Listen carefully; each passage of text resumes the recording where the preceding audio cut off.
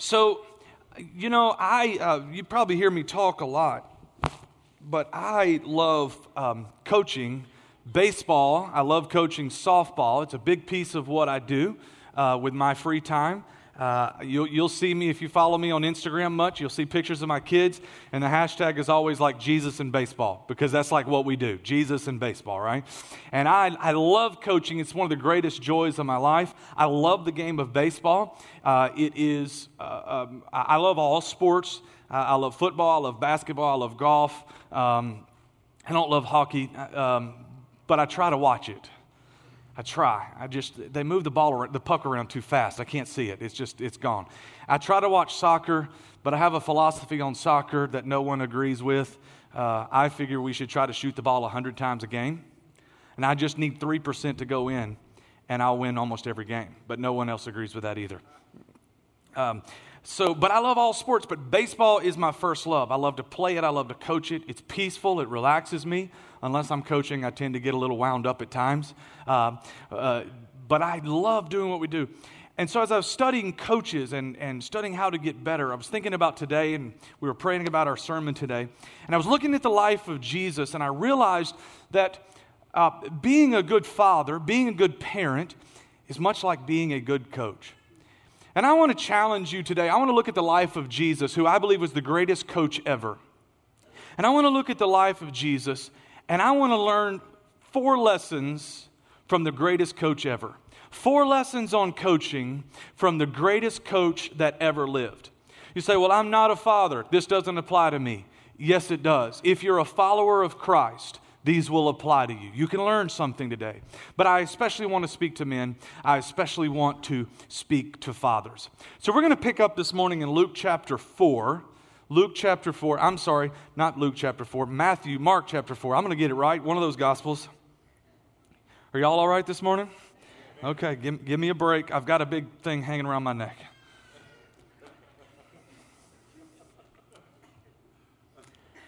Mark 4:35. Mark 4:35. If you're there with me, say amen. As evening came, Jesus said to his disciples, let's cross to the other side of the lake. So they took Jesus in the boat and started out, leaving the crowds behind, although other boats followed. But soon a fierce storm came up. High waves were breaking into the boat, and it began to fill with water. And Jesus was sleeping at the back of the boat with his head on a cushion. The disciples woke him up, shouting, "Teacher, don't you care that we're going to drown?"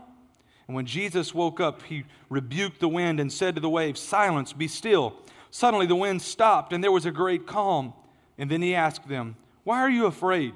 Do you still have no faith?" And the disciples were absolutely terrified. "Who is this man?" they asked each other.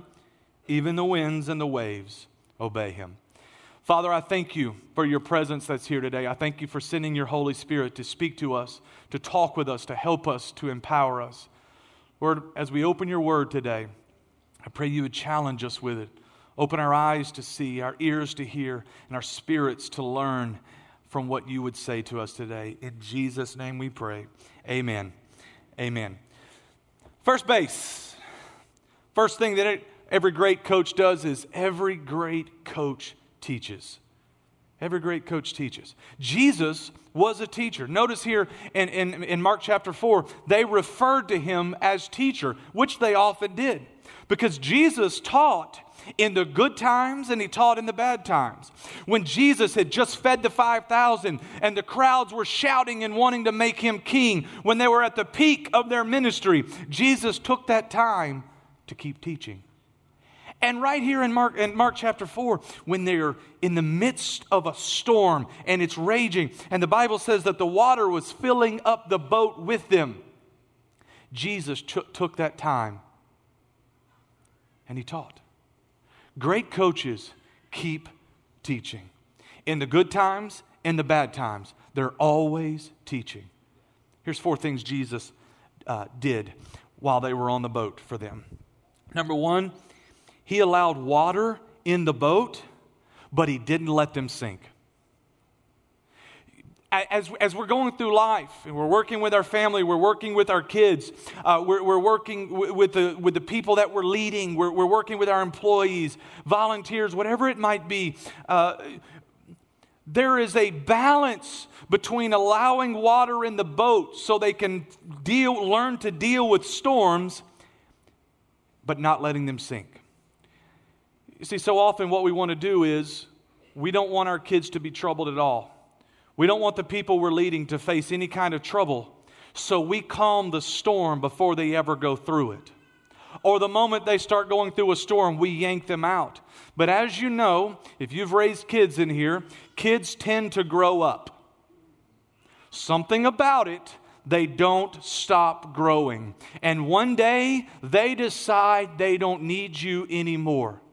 And here's the problem. This is what Jesus knew. One day he would be gone. He would not be in the picture. And if he calmed every storm immediately and didn't teach the disciples how to deal with storms in their life, if he didn't let them feel some consequences and the weight of things happening in their life, one day they would be out there on their own and they wouldn't know what to do and they would end up sinking. Every great teacher knows that sometimes you've got to let the storm happen. Jesus was letting the water in the boat fill up. And he's sleeping on a cushion. But he didn't let the boat sink. Where is that balance in our life between allowing our kids, allowing the people we're leading to grow up and to learn, but not letting them sink? The second thing that Jesus did as a teacher was he remained calm. He remained calm. The disciples, they're shouting, "Jesus, teacher, wake up. We're all going to drown." Jesus didn't jump up and look around at the storm and the water and the boat and start running around in the circles going, "Oh, myself, we're all going to die." Some of you got that. Y'all get that later. Oh, God, oh, myself, He is God. You'll get it. You'll get it. He didn't lose his mind, but he stayed calm. He looked at the storm. He didn't trip out. He looked at the storm and he said, "Peace, be still." And the storm was still. And he went right back to teaching. You know, as a great teacher, as a great coach, when the storms are raging around us and everyone else is losing their mind, a coach has to be a source of calm and a source of peace. When your kids are losing it, men, when your wife is she's bouncing off the walls, are you bouncing too? Or do you say, "Peace be still in your family"? Are you a source of calm? Or do you lose it with everyone else? Are you okay this morning? Talking about good coaching. Good coaching. Third thing Jesus did was he stayed in the boat. What do you mean, Pastor Randy? He stayed in the boat. Hey, listen. We know that Jesus could walk on water in the middle of a storm. He did it at another time. In the middle of the storm, Jesus is just walking on water. Jesus could have said, "Hey, this boat's going down. See you guys, I'm out." And he could have just taken off to shore, walking across the water, and left the disciples there to fend for themselves. But he didn't do that because coaches don't leave when their team is in trouble. I want to challenge you in your life. Don't leave when the storms are raging. That's when you're needed the most. When times are troubled, when things aren't going well. Don't bail because you can. And leave your kids, leave your family, leave your team fighting for their lives. Jesus stayed in the boat. Stay engaged.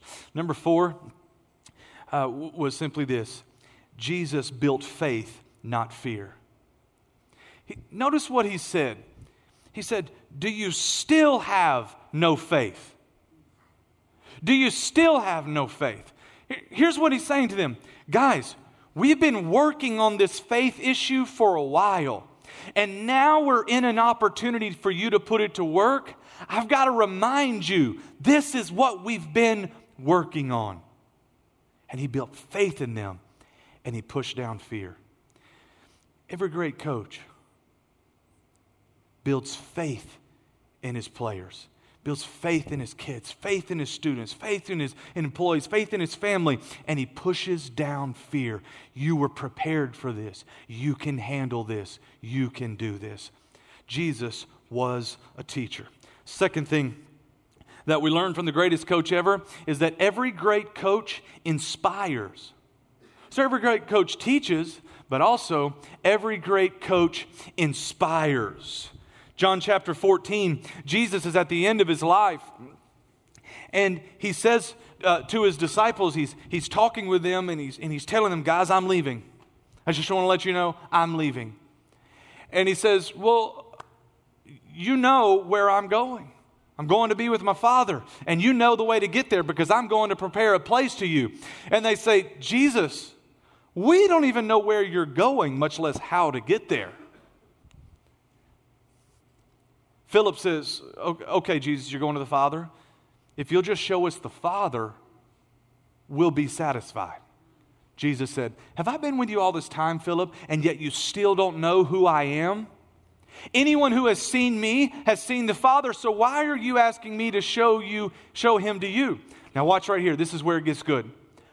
Don't you believe that I am in the Father and the Father is me? The words I speak are not my own, but the Father who lives in me does his work through me. So here's what he's saying. The Father has been working through me. You're worried and you're concerned, but the Father's been working through me. And just believe that I am in the Father and the Father is me, or at least believe because of the work you have seen me do. What's Jesus doing right here? He's reminding them of what they had seen in their lives. You've been walking with me for 3 years. You've seen me raise the dead. You've seen me heal the sick. You've seen me raise the crippled man and he's walking. You have seen me do these things.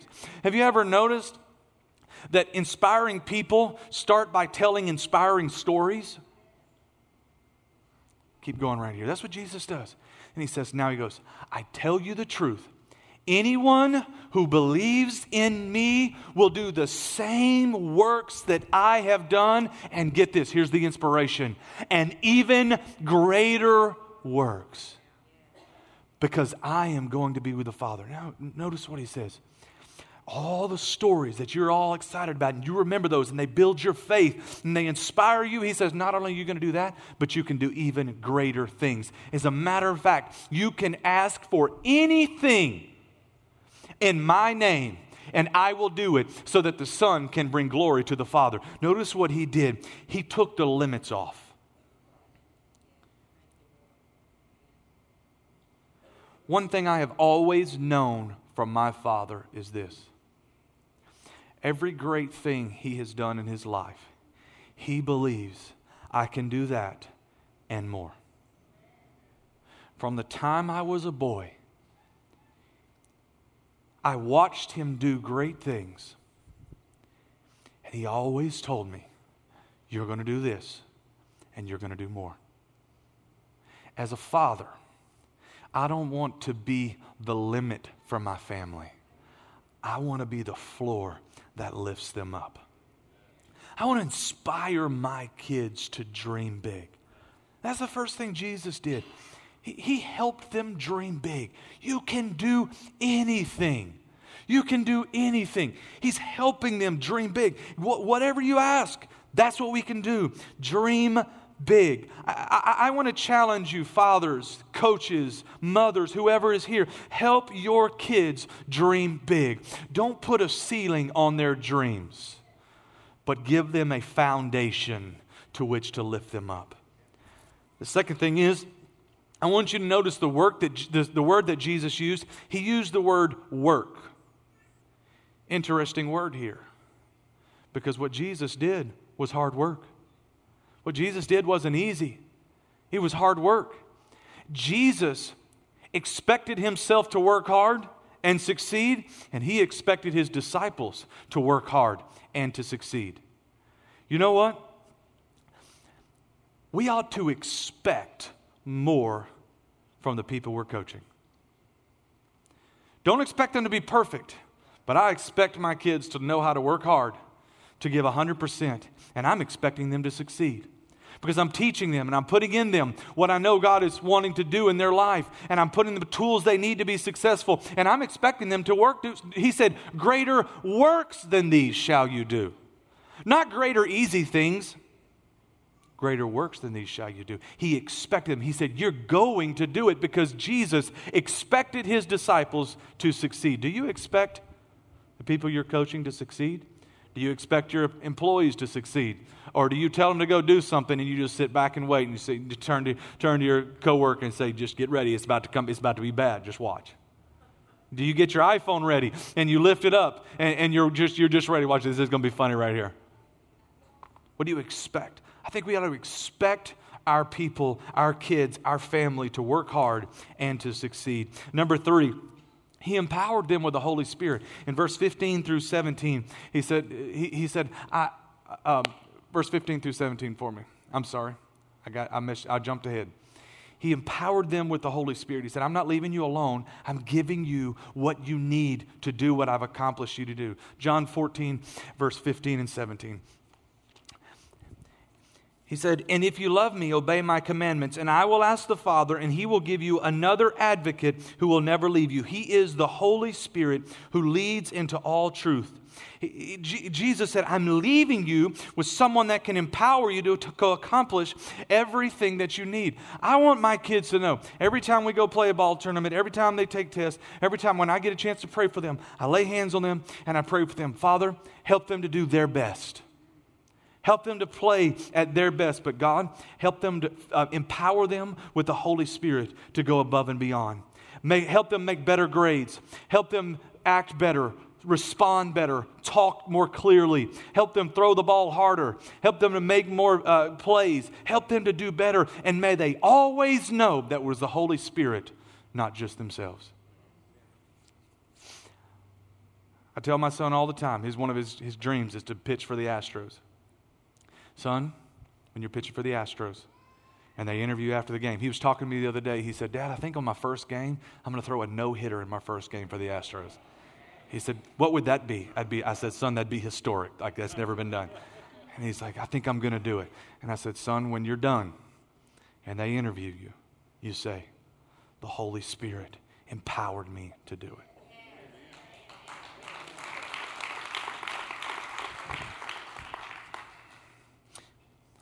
And then number 4, Jesus encouraged them, and he left them an encourager. When you read in my Bible here, and you read verse 16, and it says, I'm leaving you another advocate.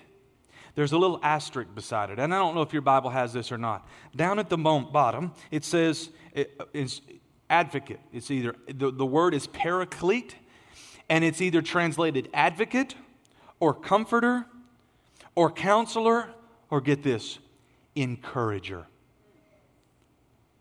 Jesus encouraged his disciples, and he left the Holy Spirit, the encourager, to keep encouraging them. You know what? As coaches, we've got to keep encouraging, because how many of you've lived life long enough, you know that there's always somebody trying to pull you down. Every time you get a step up, there's someone there trying to yank you back down. Who do you think you are?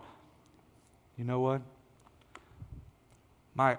It's my job to encourage my family, encourage my wife. You can do this. Encourage my kids. No, you can do this. Dad, I'm not sure. I'm sure you can do this. Dad, I struck out.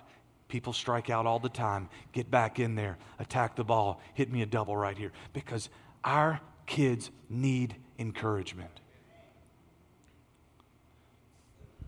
Be an encourager in your life and make sure that the Holy Spirit is at work, encouraging day in and day out. Can I get an amen this morning? Third base. We're going somewhere. A great coach reconciles. What do you mean by that, Pastor Aaron? What are you talking about? I'll just tell you this. When I'm coaching, throughout the season, it seems like I'm always in a place where I'm trying to pull the team together. Coaching, right now, my daughter, they're all 11, 12, and 13 years old. If any of you have ever been a 12-year-old girl or been around 10 or 12 of them that spend a lot of time together, you will understand that there is a lot of drama. He did this. She did that. She said this. She texted her and not me. She invited her and didn't invite me. She invited the whole team and I didn't get an invitation. Did you check your phone? No, it's broken. It's always something. She told me to do this. She yelled at me. She did this. It's always something. And then, worse than the 12-year-old girls is the parents. And you end up playing a role of always trying to build a team, pull people together, be a go-between. You're trying to reconcile people. Say, guys, we're going to work together. It's going to be okay. She didn't mean it. He didn't mean it. I know the coach said that, but just relax. He was being okay. He was caught up in the moment. Give him a break. He really loves your kid. He's trying to help. No, your kid is not benching him because he's mad at him. He's benching them because they're terrible. But anyway, I wouldn't say that quite like that. But the point is this, as a coach, we're always trying to reconcile. A house or a kingdom divided against itself cannot stand. Jesus, the greatest coach of all, one of the reasons he came to this earth was to reconcile man back to God. That's what he did. John chapter 8. He's walking through the market. He's walking through the streets. And they drag a woman and throw him at his feet. And they throw this woman down. And they say, now Jesus, this woman was caught in the very act of adultery. The law of Moses says that she should be stoned. What do you say? Jesus just drawing in the dirt. They kept on pushing him. Watch right here, verse 7. They kept demanding an answer. So he stood up again and said, all right, but let the one who has never sinned throw the first stone. Jesus could have stoned her. In fact, he was the only one there that could have stoned her because he's the only one that had never sinned. And yet he didn't. He made a statement. Here's what happened. One by one, they all began walking away. And so Jesus stepped in. He intervened when others wanted to stone. A good coach intervenes when everyone else is ready to stone each other. They intervene and they bring peace. You know, theologians tell us, some of them tell us, and I don't know this to be true, but this is what they tell us, that when Jesus was down writing in the sand, some believe he began writing names of men standing around there. These leaders that had caught the woman in the act of adultery. Maybe even the man that she was caught with. And he is writing names. And when he stood up, he didn't just say, let he who is without sin cast the first stone. But he was literally looking into the eyes of men and saying, let the one of you that hasn't committed this very sin cast the first stone. He was saying, you're so busy trying to stone her for something you yourself have done, you just haven't been caught for it. But a coach steps in and says, no.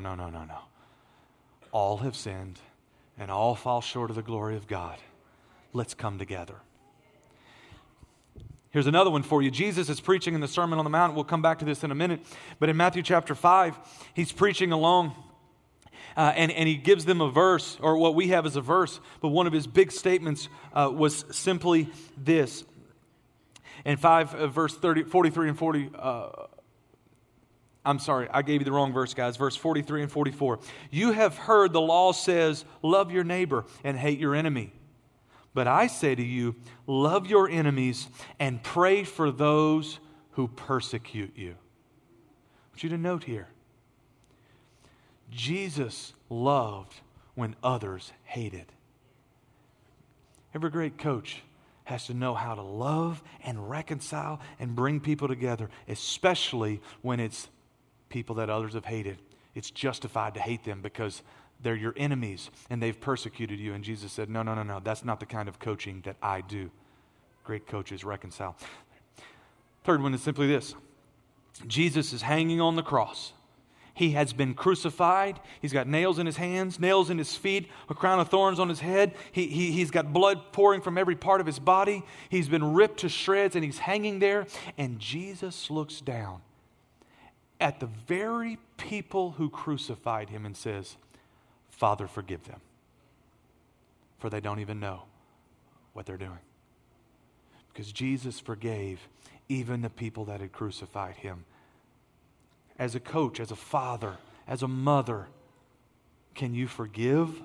Can you reconcile even the people who have been actively crucifying you? Because that's what Jesus did.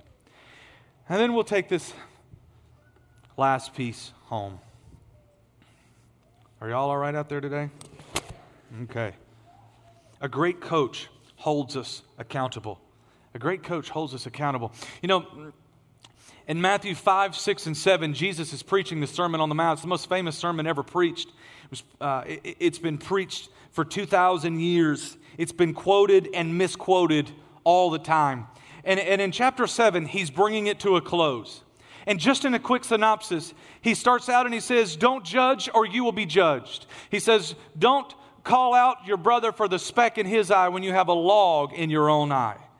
How are you treating people? How are you judging people? Then he teaches them how to pray. He says, pray and keep praying. Knock and keep knocking. Ask and keep asking. Seek and keep seeking. Then he gives them the golden rule. You know the golden rule, do unto others as you would have them do unto you. He gives them the golden rule. Then he says, hey, and by the way, there's a narrow gate and a wide gate. The narrow gate will lead you to heaven. The narrow gate will lead you on the right direction, on the right way. But it's narrow, and many won't find it. The wide gate's easy. Lots will find that one. Lots will flow through. But the narrow gate is hard to find, and many will not be able to take it. They'll give up. Then he says, oh, and by the way, you know a tree by its fruit. You know a tree by, you know a person by their actions. You know if they've gone through the narrow gate by the way their actions are. You know if they're living for me by the way they're acting. Actions matter. How you live matters. You tracking with me? Jesus is preaching. It's hardcore right here. If you say you're a Christian but don't act like a Christian, Jesus says you're not really a Christian because you know a tree by its fruits. Then he says, he preaches to them about true disciples. He says there are a lot of people that will say they cast out demons in my name and they did great exploits in my name, but I didn't know them, and they won't get in because it's not about the hype. It's not about the miracles. It's about the relationship. It's about if they lived for me. It's about if they know me and I know them. Jesus had said in John 14, if you love me, you will obey my commandments. Here's what he said. You know a tree by its fruit. And if you love me, you're my true disciple. If you live for me, if you act like me, if you do what I say to do, but if you don't, here's the problem. He ends with this last one. Some will build their house on a solid foundation. The foundation of my words, the foundation of my commands, doing things the way I told you to do them, living things the way I told you to live them, living in relationship with me. But others will build their house on sand, on man's ways, on their own ways. And when the storms come, not if the storms come, but when the storm comes, the one who builds his house on the rock will stand, but the one who builds his house on the sand will fall away.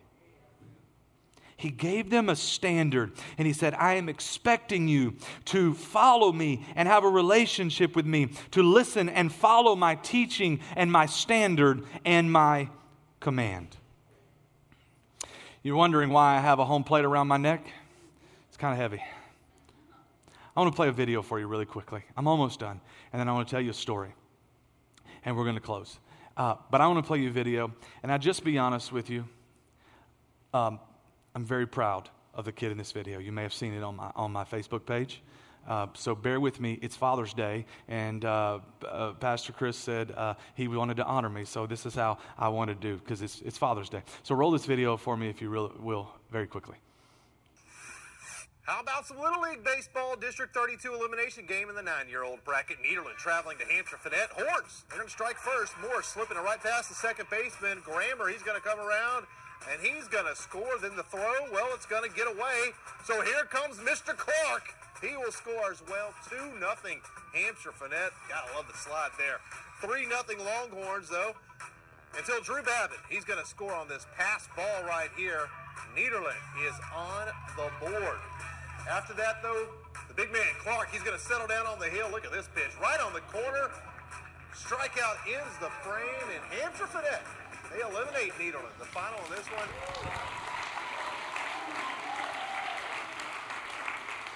That's my boy right there. Boy, you couldn't fit his head in a helmet. It wouldn't go down. Mine either. You're right, Pastor Lisa. So my son's a pitcher. He's 8 years old. He made the 8-year-old All-Star team, the 9-year-old All-Star team, and he's a fantastic little pitcher. I'm really proud of him. Let me ask you a question. For some of you that played baseball, maybe coached baseball, maybe know a little bit about baseball, you like to watch the Astros, whatever it might be. At 8 years old, Little League, how wide is home plate? Anybody know? Take a guess. 26 inches? No, sir, a little big. 14's closer? 17 inches. 17 inches. It's home plate right here. 17 inches. 17 inches. My son, at 8 years old, is required to throw the ball over a plate that is 17 inches wide. If it doesn't, it's not a strike, it is a ball. Pretty tough to do at 8 years old. When he moves up to big leagues or to Babe Ruth, how wide is the plate? Take a guess. 17 inches. If he doesn't throw the ball over the plate, it's not a strike. He gets to high school ball. Anybody play ball in high school? A few of you, all right. How wide is the plate in high school? Hey, it's not trick questions, guys. Y'all can stay with me here. 17 inches. 17 inches. They go to college ball. College World Series is going on right now, if you care. My son and I love to watch it together. I'm going to go ahead and warn you. 17 inches. Get to the minor leagues. They don't widen the plate. 17 inches. Tomorrow night, I'm going to be watching the Astros with my boys. And at home plate. How wide? 17 inches. When you make it to the major leagues, you get a major league pitcher. You can't throw the ball over the plate. You know what they do to you? They send you back to the minors. What they don't do is they don't come to you and they say, hey, you can't throw it over 17 inches? No problem. We'll make it 18 for you. Oh, you can't throw it to 18 inches? We'll make it 20. Oh, you still can't get to 20? Hey, how about we just widen it even a little more? What do you need, 22, 25 inches? As wide as you need. We'll keep widening home plate to make sure that you're successful. They don't do that. We don't widen home plate so that everybody can pass and everyone feels good about themselves.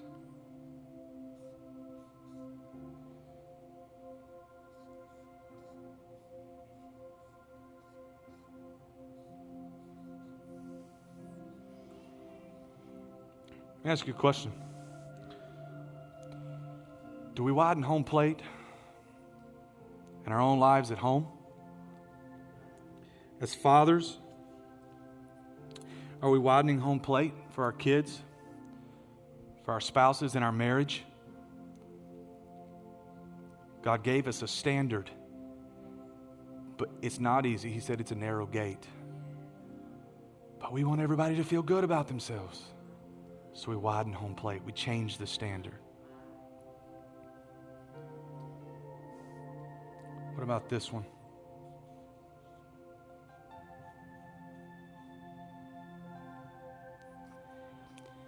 Have we widened home plate in our country?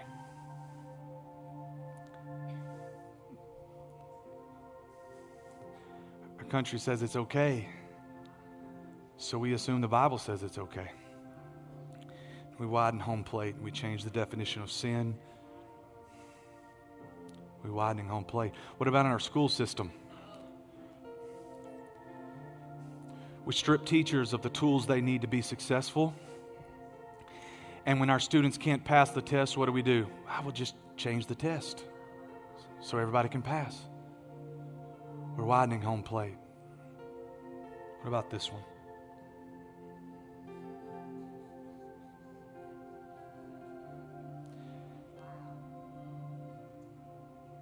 Have we widened home plate in our churches?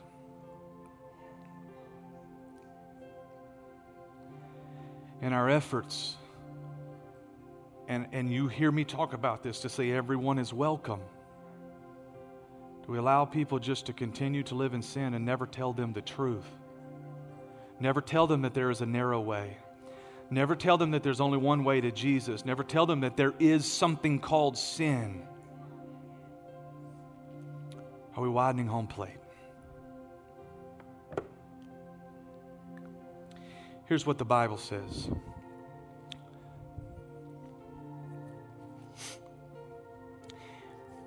Second Corinthians 5 and 10. For we, who's he talking to? Believers. We will be called to account and must all appear before the judgment seat of Christ, so that each one may be repaid for what has been done in the body, good or bad. That is, each will be held responsible for his actions, his purposes, his goals, and his motives, and the use or misuse of his time and his opportunities and abilities. This is the truth of the Word of God right here. There will come a day when I will stand before the Father at the judgment seat, and I will have to give account for my life. Did I widen home plate? Because when I get to heaven, I say, man, God, I just widened home plate so I could, feel good about myself. And, it was acceptable in society and everybody said it was okay. And so I just went with it. But God's going to say, no. I don't widen home plate for anyone. Everyone can get in, but home plate doesn't get widened. We will be accountable. I want to say, as Joshua said, the end of his life, chapter 24, verse 23 and 24. So fear the Lord and serve him wholeheartedly. Put away forever the idols your ancestors worshipped when they lived beyond the Euphrates River and in Egypt. Serve the Lord alone. And if you refuse to serve the Lord, then choose today whom you will serve. Would you prefer the gods of your ancestors served beyond the Euphrates, or will it be the gods of the Amorites in whose land you now live? But as for me and my family, we will serve the Lord. That's what I want to say. For me and my family, I'm the coach of this team, and we're going to serve the Lord. And we're not widening home plate. I'm not changing it for my 8-year-old or when he's pitching for the Astros, when he's living it up big time. The home plate will not be widened in our life. The Word of God doesn't change for me, and it doesn't change for you. It's still going to be the same. And as for me and my house, we're going to serve the Lord. I want to challenge today as I leave and as we close, I want to challenge today.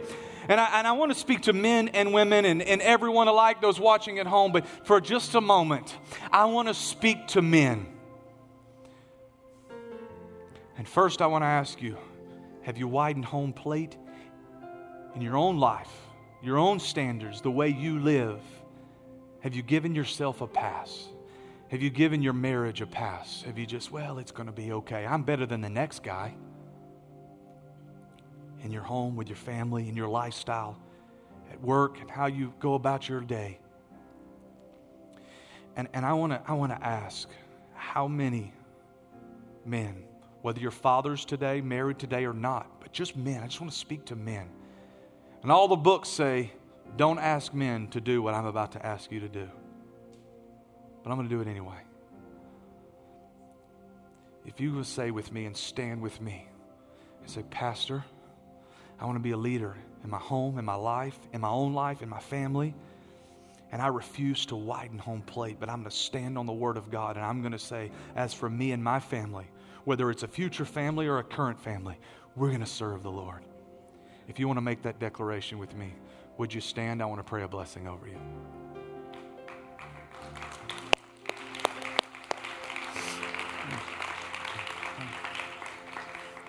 I'm convinced that if we had men of God, like I know you are, that would stand up and make this declaration, things could turn around. I want to pray a blessing over you. Ladies, if you're sitting there, pray a blessing. Just reach your hand out. If you're husband, spouse, friend, family, whoever it is. Father, I declare a great blessing over these men of God today. Some have done this and they have lived strong for you and they have lived courageous, and they could go before you today and give a great account of their lives. Others have made some mistakes, but God, we're all here together today saying we will be the ones to stand strong, to stand on your word. We're not widening home plate under pressure or for anyone, but God, we're going to live on your word. And Lord, I pray that you would bless them today, that you would give them strength, that you would give them courage, that you would give them wisdom, that you would give them guidance, that you would fill them with your Holy Spirit and empower them and encourage them and strengthen them, oh God. Do a great work in our lives today. Let the men of triumph stand strong now and forever in the name of Jesus. Amen. Amen. Amen. Amen.